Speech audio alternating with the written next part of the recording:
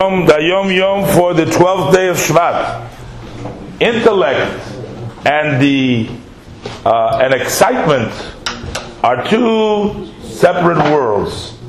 It's a cold and settled world, and a burning and hyper exciting world. This is the human being's responsibility to combine the two.